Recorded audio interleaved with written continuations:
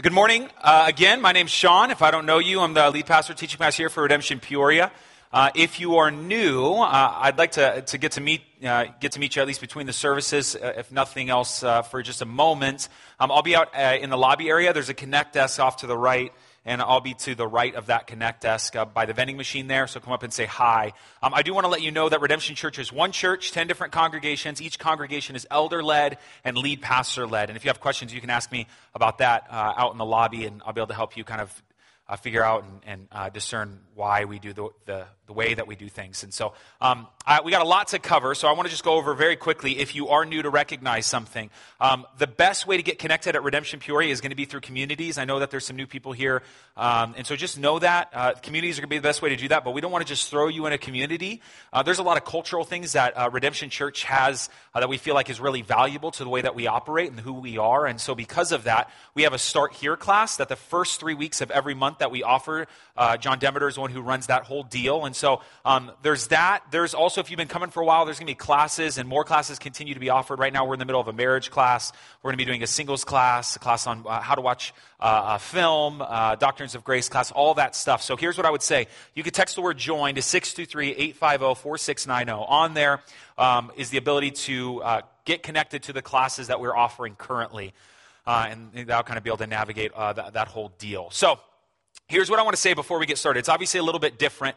We're only doing, like we said last week, we're only doing baptisms. We moved everyone to second service, so I know that's difficult for you guys because probably a lot of you guys are going to just head out. But if you are going to be in the area and you want to come back, we're going to do what we do in first service, just a truncated version of that, and then be doing baptisms, take the last 15, 20 minutes of our service to do baptism. So we're excited for that. If you are new, just know that normally our bread and butter is to go through books in the Bible. Occasionally we stop and we take some time to do something unique we feel like is specifically identified going on culturally or whatever it is. But once a year, we take a time to recognize people's gifts within our body in the areas of art. And so this Sunday is different because we're going to be showing some paintings. We're doing baptism, second service. But I also know today's a family Sunday. So here's what I want to say. If you are 11 years old, let's say 10 years old. If you're 10 years old or younger, can you raise your hand real quick? Raise your hand. Okay. Now, keep your hand up. Now, I see your hand real quick. I see it. Now, I want you to stand up real quick.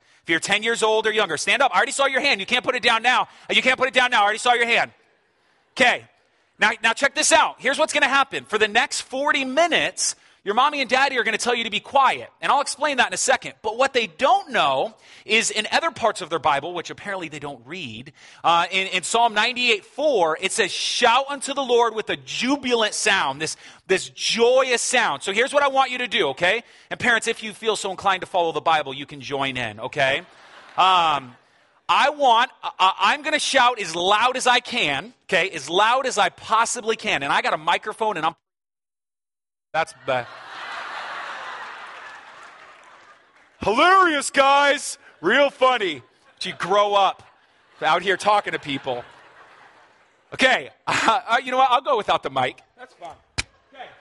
I'll go as loud as I can, and then I want to see if you can be louder than I am, okay? And then I'm going to explain what we do after that, okay? Let me go first.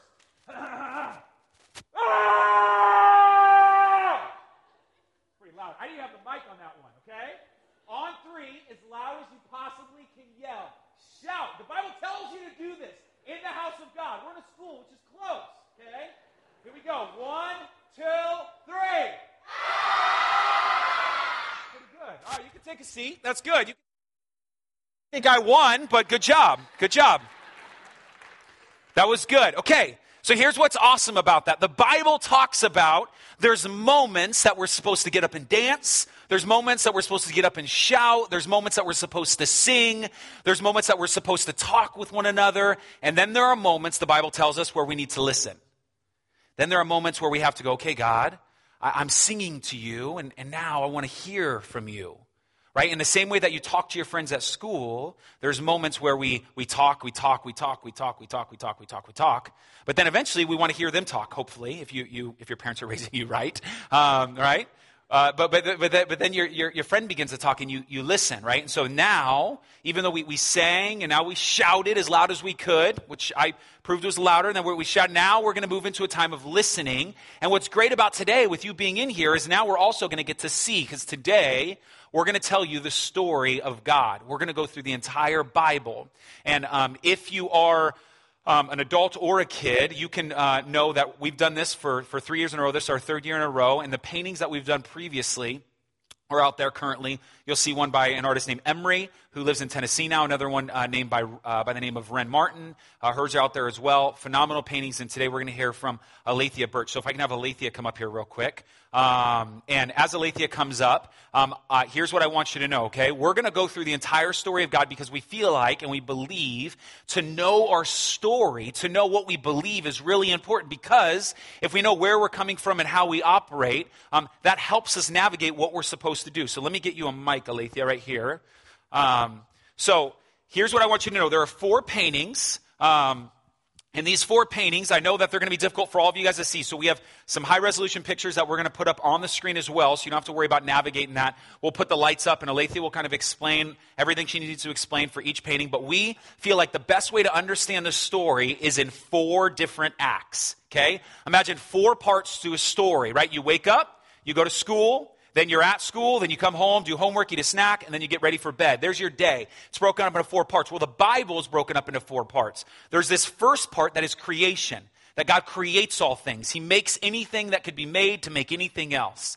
And then from there, the world breaks apart. God's good creation breaks. And when it breaks, we need a solution. And we find a big part of our Bible, there being this period of God's people trying to find solutions, trying to follow God in that way, but they can't until eventually Jesus comes. And that's the next part. That's the third part, which is redemption. Jesus fixes what is broken. And then one day, even though we're between that third part and that fourth part, one day he's going to make all things new. And Alethea has painted 4 pictures for us to understand those 4 paintings. Don't be shy, Alethea. So we're going to move back and forth. You can come up here.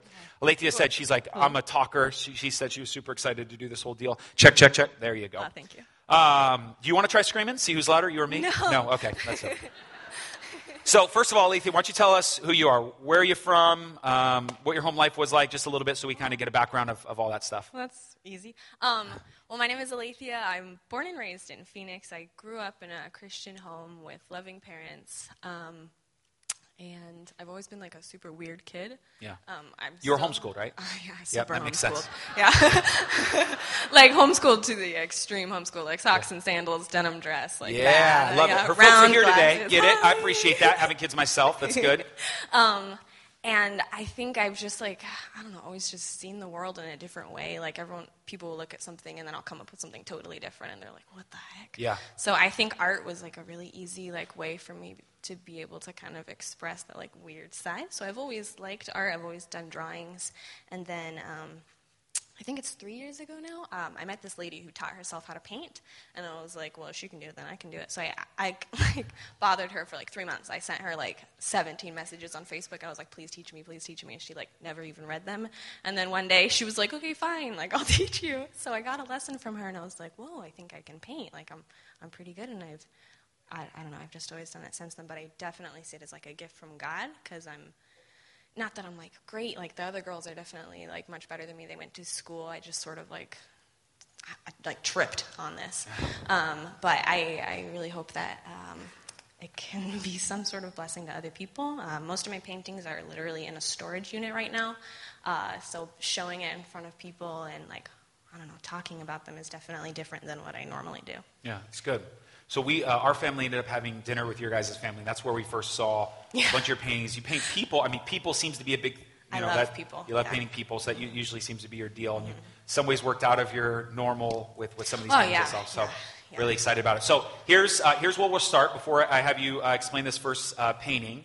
Let's start with first creation, right? So I want to share a Bible verse with you so that we can kind of walk through it. So let me take you to Revelation. The book of Revelation, if you're not familiar, is the end of our story. But here's what's amazing about the end of our story. There's this scene at the end of time where there's these elders, there's these creatures. It's crazy, right? In Revelation 4, and they start to sing to God. They're praising God. The 24 elders bow down, they begin to sing. And this is what they say. So listen to what they say. He says, "Worthy are you, O Lord our God, to receive glory and honor and power." Okay? So they're shouting, there's this doxology, this glory sent towards God's way. "Worthy are you, O Lord our God, to receive glory and honor and power." So this is shouting towards them. Now look at that first word there, for, right? So worthy are you, and then there's this word for. So because you created all things, and because of your will they existed and were created. So at the very end of time, what we find is these elders and these creatures are singing to God,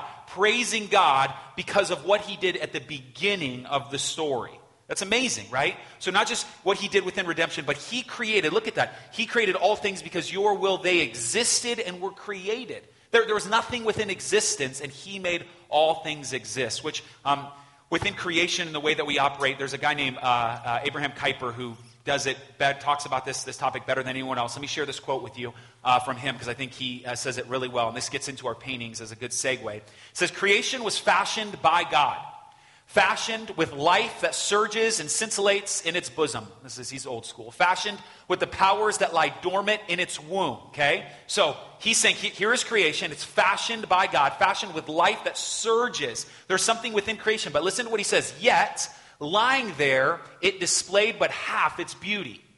So God makes all things, days 1, 2, 3, 4, 5. He makes antelope, and he makes trees, and he makes the dirt, and he creates the stars, and he does all these things. And before day 6, what we find is it's beautiful. But Abraham Kuyper says, no, that's only half of the beauty.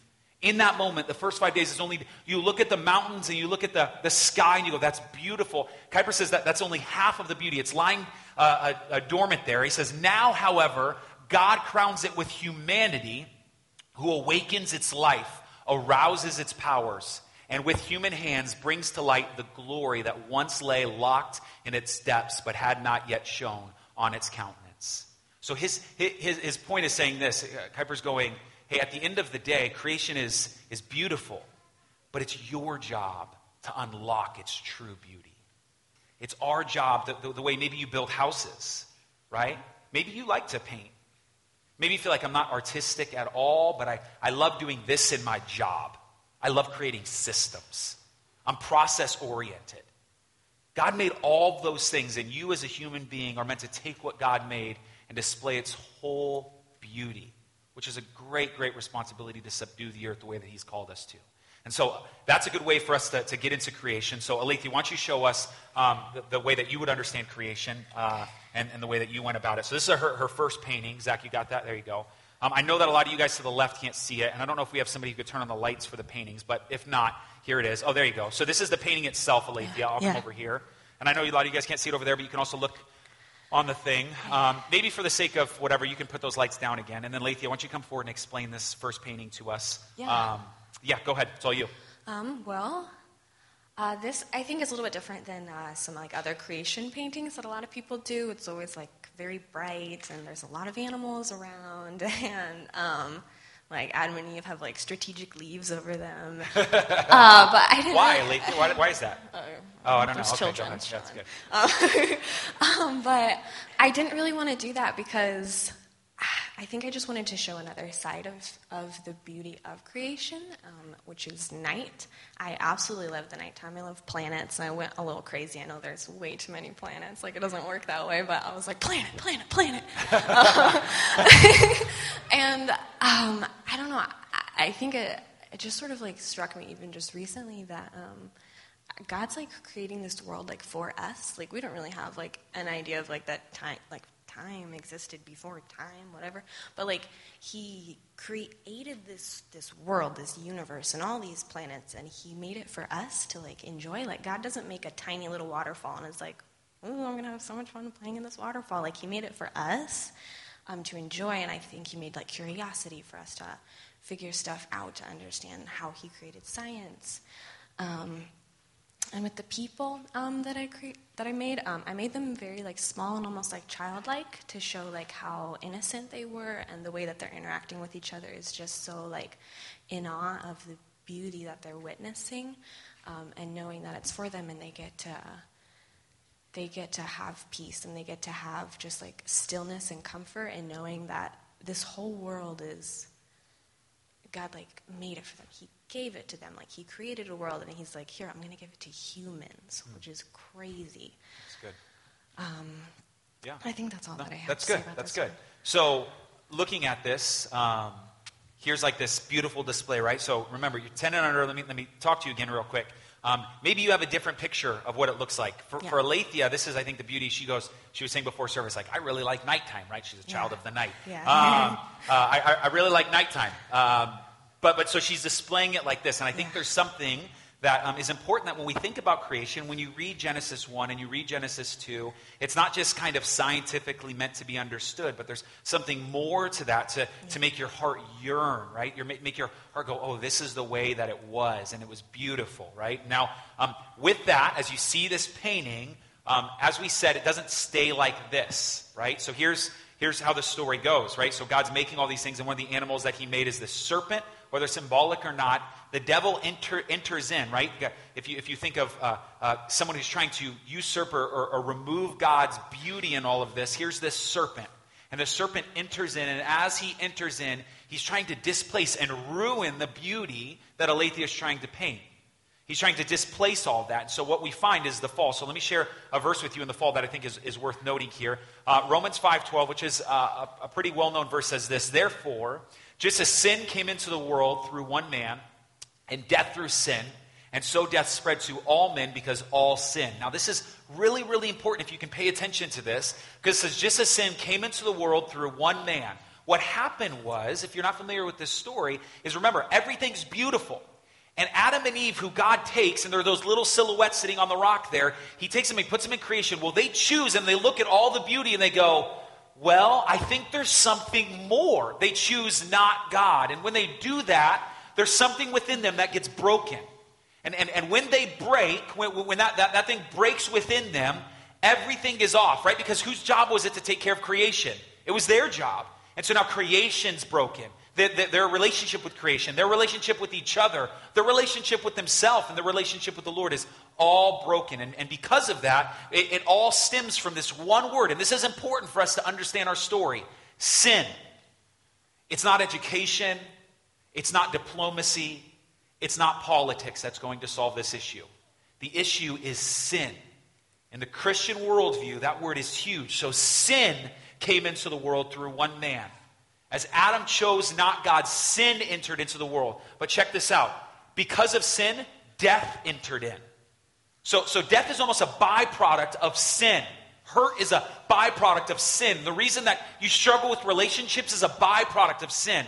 The reason you get mad at your parents or the reason you don't like cleaning your room is a byproduct of sin. These are all sinful things. And death enters in, and death spreads to all men. So death is now like this virus that goes. And so check this out. If there's no sin, we don't die.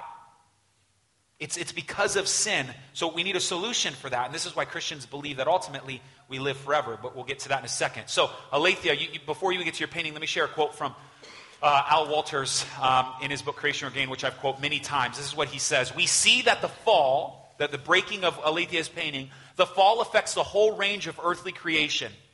That sin is a parasite on, not a part of creation. And that to the degree that it affects the whole creation, sin profanes all things, making them worldly, secular, earthly. Consequently, every area of the created world cries out for redemption and the coming of the kingdom of God. So check it out. This is what I want you to see. Can you put up the first painting again, Murrah? Creation painting? Okay, this is what that guy Al Wolters is saying. This is important. When Adam and Eve sinned, it didn't just affect them, but the planets, the stars, the trees, the waterfalls, the water, the grass, everything is affected. Al Wolters' point is to say that everything, as sin entered in, death enters everything. Its tentacles go and it claws and it grabs and it breaks and it shatters every pixel of this painting. And it goes about trying to destroy all of this creation. And so, Alethea, your best attempt is to display fall. But here's what I want to say as we show this one, because I've seen this one.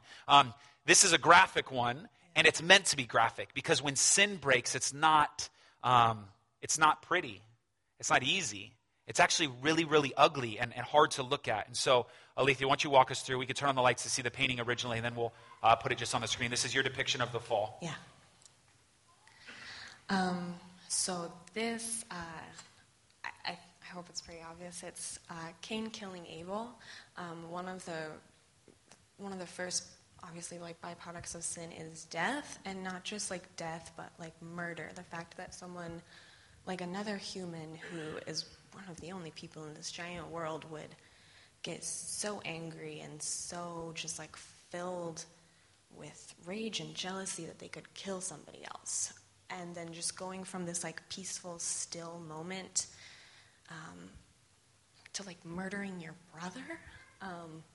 And I did a couple things like a little bit symbolically to like, I think, just show more than just like Cain killing Abel, because it was bigger than that. So I have the weapon that he's killing Abel with is like an apple, which I know it wasn't an actual apple that even Adam took a bite out of, but just the origins of that one decision just spreading and wreaking havoc. And then there's thorns growing all around them, which was part of the curse, is that creation isn't just perfect and made for us, and it's not welcoming. It's almost like fighting against us.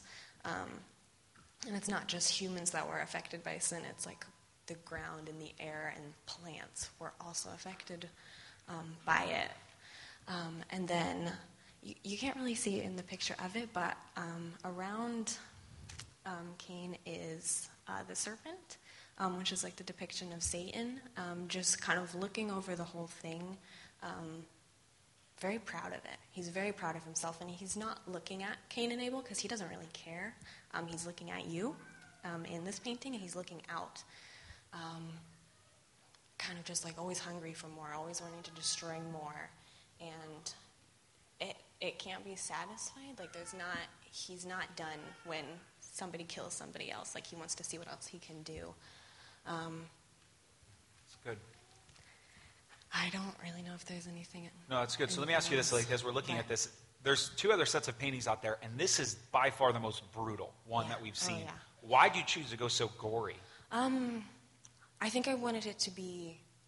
I wanted it to be shocking, not as like ooh, got him, but just like to show like the gravity of what actually happened. I think it's so easy to just like stop even noticing sin. Like, not that you don't notice it, but just forgetting like what it can do, and even to yourself. Like, I've had moments where I've been like scared of myself, just like things that I've thought and things that I've wanted, and like, where did that even like come from? And it's terrifying, like knowing that like humans have more power to destroy than we think we do, and we kind of like it. Yeah, that's good. And I wanted to like show that, and I wanted to show like how much it was like, how much it hurt. Like, look at Abel, like he's dying. Yeah, he's not getting up from that one. No, no, I mean he doesn't. But I think I wanted it to be graphic. Yeah. Because that's I good. think it underplays it if you try to just be like, and then, oops, sin. Like, no, that's good. That's not how it happened. And a part of me thought, like, man, we're going to have the kids in here. I know. I thought about that, too, but actually. That's okay, because I think there's something to be said within this text here. God warns Cain that sin is crouching at his door and desires to overtake him. I think there's something to see in the brutalness and the ugliness of sin, to know that sin desires to do this very thing within all of us. So here's how the story goes from here. After Cain kills Abel, it doesn't get much better from that point. What we find is God eventually having to use a man named Noah to flood the earth. Now, if this is one picture of one man being killed, imagine the wickedness that's all over the earth. And God says, listen, this isn't okay. And so he floods the earth. And I think, and all of us know this story, God uses a boat, this ark, to save this small group of people. And now here's what happens with those 8 people that are saved. From there, God starts a new people, okay? But they can't get it right. And God starts a new people through a guy named Abraham. And this is where this story begins to get really crazy, because God looks at this, and as God looks at this and says, it's going to continue to be like that. We've got to fix this. I have a plan to do something about it. And as he does this, not in a reactive way, but in his sovereign will, in his plan, what he does is he creates this people, Israel. And here's what you find from this moment, from Genesis, this is 4, even going through 11, through the Tower of Babel, Noah, all these bad things. In Genesis 11 and 12, 13, 14, 15, 16, we're introduced to this guy named Abraham. And here's what happens. This people try to fix this. They try. They try to follow God's law. They try to do the right things, but they cannot get it right. So this is what's important for you to hear this.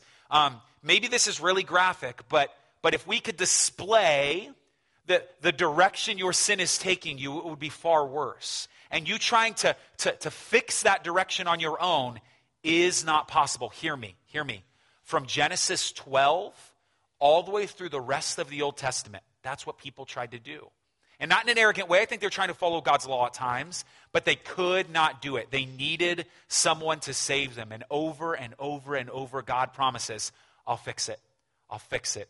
If you are a parent in here with your kids in here, I would really challenge you. I think there's a great book, especially if your kids are little, called the Jesus Storybook Bible. And in this Bible, it's just these stories, but it reminds us of where Jesus is in each of these narratives, right? So here's what we have. Things are broken. Sin is everywhere. The first story that we get is a brother killing his brother. Things need to be fixed. And so eventually God decides to fix them as we open our book of Matthew. God decides to set certain things in motion. And so we get the story of redemption. Let me share a verse with you in redemption from Ephesians 1, 7 through 10. In him, this is this man Jesus, in Jesus, we have redemption through his blood, the forgiveness of our trespasses according to the riches of his grace, which he lavished upon us in all wisdom and insight, making known to us the mystery of his will. Let's stop there real quick. If you grew up in church, you know the first part of that verse. If you grew up in church, you know that you've been redeemed through his blood. Your sins, your trespasses have been forgiven. You understand, maybe if you grew up in church long enough, the Old Testament way to forgive sins and the fact that Jesus did it the way that he did forgives those sins. But maybe, just maybe what you've missed and why we continue to say all of life is all for Jesus is because at the end of the day, there's this plan that God came to the earth to do something, not just to save your soul, but listen to this, which he lavished upon us in all wisdom and insight, making known to us the mystery of his will according to his purpose, which he set forth in Christ. Hear this. Here's his plan. As a plan for the fullness of time to unite, ready? You ready for this? All things. He wanted to unite all things. So that first painting, remember, everything's broken. The planets, the trees, the water, the people, they're all broken. And Jesus came not just to save those little silhouettes. He came to unite all things. Like, check this out. Your living room. The way you parent, if you play sports, everything that you could do, all things, unite all things in him, things in heaven and things on earth. God united all things. His plan was to fix everything. And check this out. We sing this every Christmas, and I think we miss it because it's always a verse that's taken out. So in the song Joy to the World, by Isaac Watts. You can put that up real quick. There's this, so if you joy to the world, blah, blah, blah, blah, okay. Yeah, blah, blah, blah, something about that. So this is what it says. No more let sin and sorrow grow, nor thorns infest the ground. He comes to make his blessings flow. You ready for this? Far as the curse is found. Far as the curse is found. Far as the curse is found. Now I need you to hear what Isaac Watts is trying to get at there. Jesus did not just come as a baby in a manger to save your soul. As far as sin went, that horizon, as far as it went to affect all things, that's as far as the blood of Jesus went and more. He fixed everything as far as the curse is found. And so we have redemption.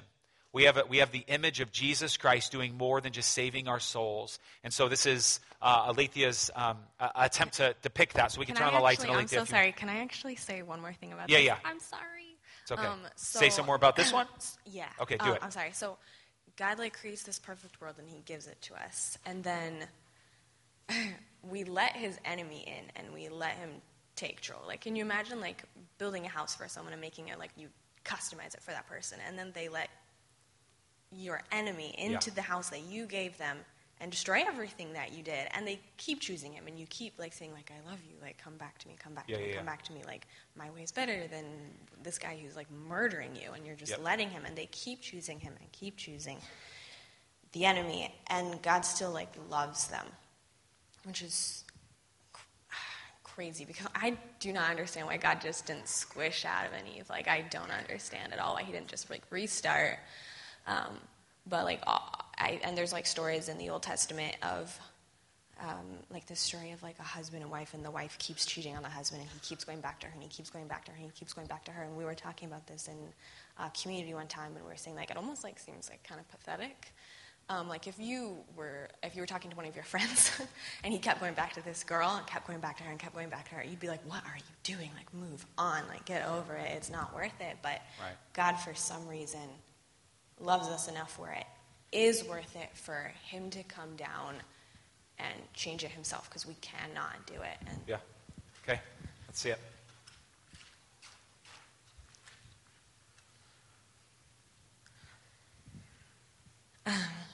So this is redemption.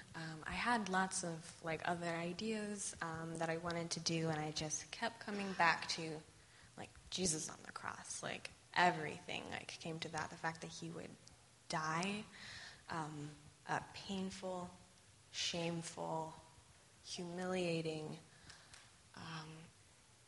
death where nobody, people didn't realize what was happening at the time. Like, I don't think anybody even understood. Like, his disciples were like scared and they ran away, and they didn't even like, even though he had told them what was happening over and over again, like nobody understood. And he did it anyways, and he didn't even necessarily, like, he was not like excited to do it. Like, this was something that was going to hurt. And something that I wanted to talk about but I didn't know how to paint was when God turns his face away from Jesus, like the hand that holds everything together, the hand that holds the atoms together, is suddenly like turned away from a human, which had to have been so much more painful than any sort of like flogging or whipping or shame. And he took it because we were the ones who deserved that. And in this moment, and then the resurrection, like between God and humans, it can now be as close to as possible on this sinful earth back to the way that it was before, like with the relationship, and which is the part about, this is the veil being torn. So in the Old Testament, like one priest could go in the Holy of Holies once a year and do a sacrifice, and he had to, like, I don't know what all the rituals that went into that, but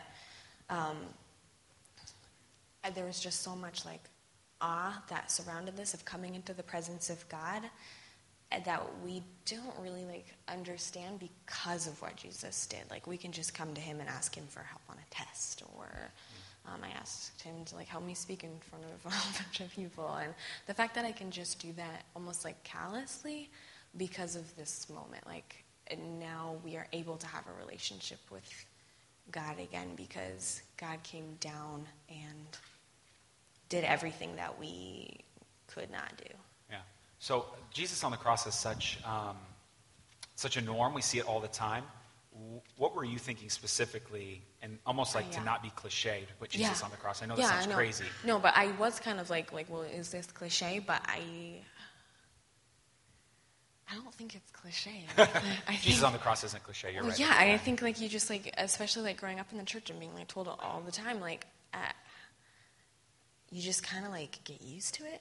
Yeah. Like God made a world, we messed it up, and he decides to come back and fix it. It's good. So I think it's cliche because we know it, but it's not cliche. You don't have to explain Jesus on the cross. You're good. Okay, so from this moment, then here's what's really important. If these four paintings, if you have creation, which is Genesis 1 through 3, or 1 and 2, and then Genesis 3, and you can even argue that falls all the way through 11. In this big gap right here is the story of Israel. It's your Old Testament. Well, we get to Matthew, Mark, Luke, and John right here, And then right here is where like all the rest of the epistles are, except all the rest of your Bible, except the book of Revelation, right? This is the time period that we're in right now. And this is really important because as we get to the last painting, there's something to change the way that you think about this, okay? So if you're younger, I want you to hear me. Listen, I want you to think of your favorite thing to do. So I love building. I love building stuff. Matter of fact, if I had it my way, and I've shared this with your parents before, I would build tree houses. I would own a forest, and I would just build a whole tribe of tree houses, and we would just all live in them together. Now, I would have to build them, and maybe some people can help if they want, but I love building. I love taking something, a design, and just building. So here's what I want you to know about that, okay? The things that you love doing, maybe you like playing sports, or maybe you like building, or maybe you like drawing, or maybe those things don't go away. As a matter of fact, heaven isn't just a place where you just sing all the time. When you die, this is theologically some heady stuff here. When you die, you'll immediately be with the Lord, and you're going to be in heaven with the Lord. But that's only part of the story. That's a small part of the story. You don't stay there forever. The Bible actually talks about the new earth, the fact that Jesus, when he died on the cross, fixed all things, and one day will make them all new, like renew everything that's broken. And he's going to do this in such a way that the things that you love doing right now, you'll realize you only like them because they were a reflection of the way that God made you for all eternity, meaning you only like them and they're only this good. One day you're going to get to experience them this much. You'll get to see them fully. You'll get to see them really, really big. For our leadership development stuff, I use C.S. Lewis to try to depict this the best I can. Let me share a verse with you as we go into the reconciliation and start to wind down here. This is from Revelation 21:5. This is almost this is towards the end of your Bible. There's one more chapter after 21. It says this, and he who is seated on the throne said, listen to what Jesus says, behold, I am making all things new. Also, he said, write this down, for these words are trustworthy and true. So here's what he says. Hey, check it out. Write this down. Bet this is coming. Bet. I guarantee you, write this down so they know this thing's going down. I promise it's going to happen. So the last thing Jesus says is, write this down. I'm not just saying it for my own grandeur. Write it down. And they'll know I said it. And now we, as his people, get to keep Jesus to what he said. Jesus, you said it's going to be like this. And this is what he said. I'm making all things. There it is again. He's making all things new. So right now, we get to be little reflections of what he's going to do in the future. That one day, we as his people will be with him. Things will be made right. Let me share a quote with you. This is the last quote I'll share with the day. It's from Anthony Hoekema. Passed away in 88. Was a professor at Calvin College. The kingdom of God does not mean merely the salvation of certain individuals, nor even the salvation of a chosen group of people. It means nothing less than the complete renewal of the entire cosmos, culminating in the new heaven and the new earth. So again, Jesus, right here on the cross, did not come just to save your souls. He's going to make all things new. So, Alethea, for you to pick this, I'm excited. Show us what you have.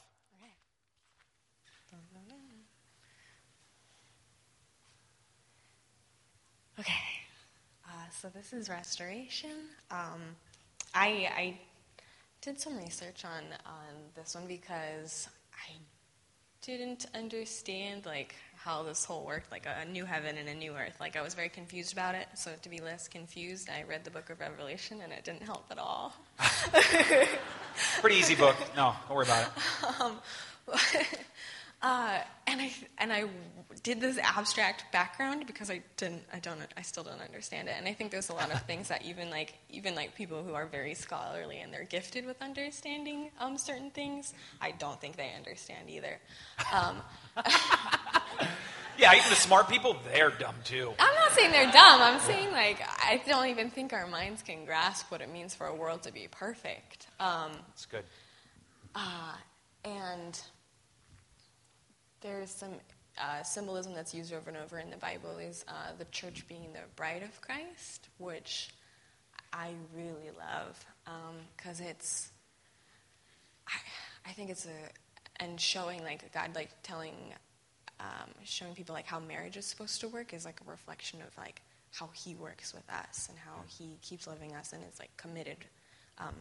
It's way more than like marriage, because like on earth, like you're committed for life, but like he's committed like way past life.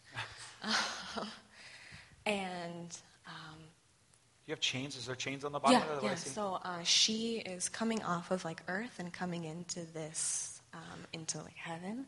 And then there's a city which is like super girly. It kind of looks like a My Little Pony. It is very like, girly castle. city, yeah. I'm sorry, that's just what happened. That's not what the new earth looks like at all. I know, I'm sorry. That's what I made. And she's like running off of earth and leaving her chains behind. So just like the grip of like mortality and the grip of sin, that like while we've been like saved from it, we're still on this earth and we still have to like deal with it. But like once you die and once everything's the way that it's supposed to be, you don't even have to like think about like wondering like, oh, is this a bad thought? Like, should I be thinking this? And like having to be like just so like, I don't know, like almost like wary of yourself. Like that just is not going to happen anymore, and it's because of Jesus. So he's like coming down. I wanted to use like a little bit of like the story of like the prodigal son too. So like he's not just like, I don't know, just like we're just like rising up and he's just sort of like waiting for us, but he's coming towards us and we're running towards him because of what he's done as like a bride. Like we love him and he loves us, and it's going to be forever. Yeah, that's really, really good. Can I ask, this may be philosophical, why did you paint her the way they did? So she has black hair. Why didn't you do blonde hair or red hair? Or I actually did think about this. Okay, so because every single race can have black hair, like genetically. Say it again. Every single race can have black hair, every race genetically. I didn't know that. So I wanted to like symbolize the fact that it's like it's not just for the Jews. It's not just like, wow, that's good. It's literally for everybody, and not everyone can like genetically have red hair. So everybody can have black hair, and I think it's really pretty. So. Yeah. You happen to have black hair. What a coincidence. I don't have black hair. It's brown. Oh, okay. Well, you could genetically. I could genetically. That's great. So here's the story. Anything you want to come out just in this whole process, like painting it, that you learned, you felt like you'd want to share? Oh my gosh, I learned so much. I don't even know where to start. Okay, we'll pick somewhere. Oh gosh. Okay, so I think... Come up here. You keep walking. You're like a nervous walker. I want you to sit am. Okay. There you go. Don't drop the mic in the water. Oh gosh. So this whole experience has been very cool. I still don't really know like why you chose me. Like you saw 3 of my paintings and was like, yeah, sure, go ahead. That was like the whole conversation. And I kind of like I wanted to like, in the beginning, honestly, I wanted to show off, which is not a good attitude, and it was really hard for me to like get away from that, because like even with these past like 2 painters, people would be like, oh, like I liked Emery's better, or I like Ren's better, and like a teeny little part of me wanted everyone to say, oh, I liked Alethea's the best, yeah. It's so good, which is like terrible, because that's not the point. And then very quickly, I realized that no one was going to do that, because I wasn't as talented as I would like to have thought I was. And I think like coming to grips with the fact that I wasn't good enough to do this was like very humbling. And then I had this like 2 weeks ago, Sean was like freaking out because he's like, hey, do you want to like show me some pictures? I'm like, what? No. Like, yeah, most painters had them done like months prior. I was like, hey, Alethea, are you done? This is last week. She's like, no, I got to paint the last 2. I was like, what? So I had hilarious, but I wasn't happy about it. I know, but I'm sorry, Sean. I'm okay. sorry. Anyways, but I'm kind of glad I did. I'm really glad I waited, because at least for myself, like I think I could have. I don't know. I think I could have like added more, and it could have been like a better story if I hadn't waited. But for my own growth, and I don't know how this is gonna like. I don't know what this is gonna mean later. But in the moment, I was like staring. I hadn't even finished this one actually. Like 2 weeks ago.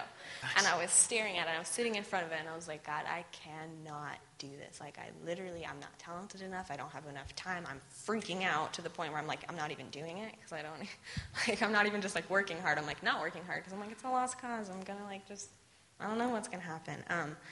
And I was like, God, you have to do this for me.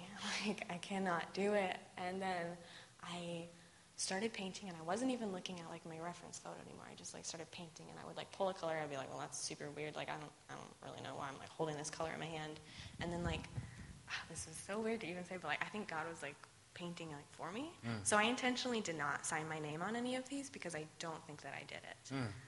Get charismatic. I like it. Yeah, which is like weird for me because I'm not. But They just woke up and they were painted. No, it's like, I mean, would have been easier, but God just like, he showed me so much, and there was moments where I tried to like take back control, where I'd be like, well, I think I should do this, and like I'd have a little voice in my head, like God would be like, don't do that, like that's not what I want you to do, and I'd be like, I'm going to do it anyways. Yeah. And it turned out so bad. And then I don't know, it was just like a constant like reliance that I had to have on him for even like something that's really not that big of a deal, like showing paintings to my church. Like this doesn't have like really any consequences, but I think it was very important for me that like if relying on God for something very historically small. It's good. Well, let's give it up for Alethea if we can. Thank you. You sit there. You're okay, sit there. So I want to pray for her. I also want to let you know you're more than welcome after service. If you want to come up, obviously don't touch them, but come up and look at them up close. No, let's have them not touch them. That's a bad idea. Don't do that. You got kids out there, Alethea. So you don't. So let's not. You can come up and see them, Alethea. If you could stay up on the stage afterwards, and maybe just come back up, and then if they have questions about how you did some of that stuff. So here, you want to come up here, and I'll pray for you. Thank you so much for serving this way. It was huge, seriously edifying to my soul. The fall's a huge one for me. So let's pray for you, and then we'll move on with our service. Father, thanks so much for who you are. Thank you for the creative ability that we have within our congregation. Thanks for Alethea.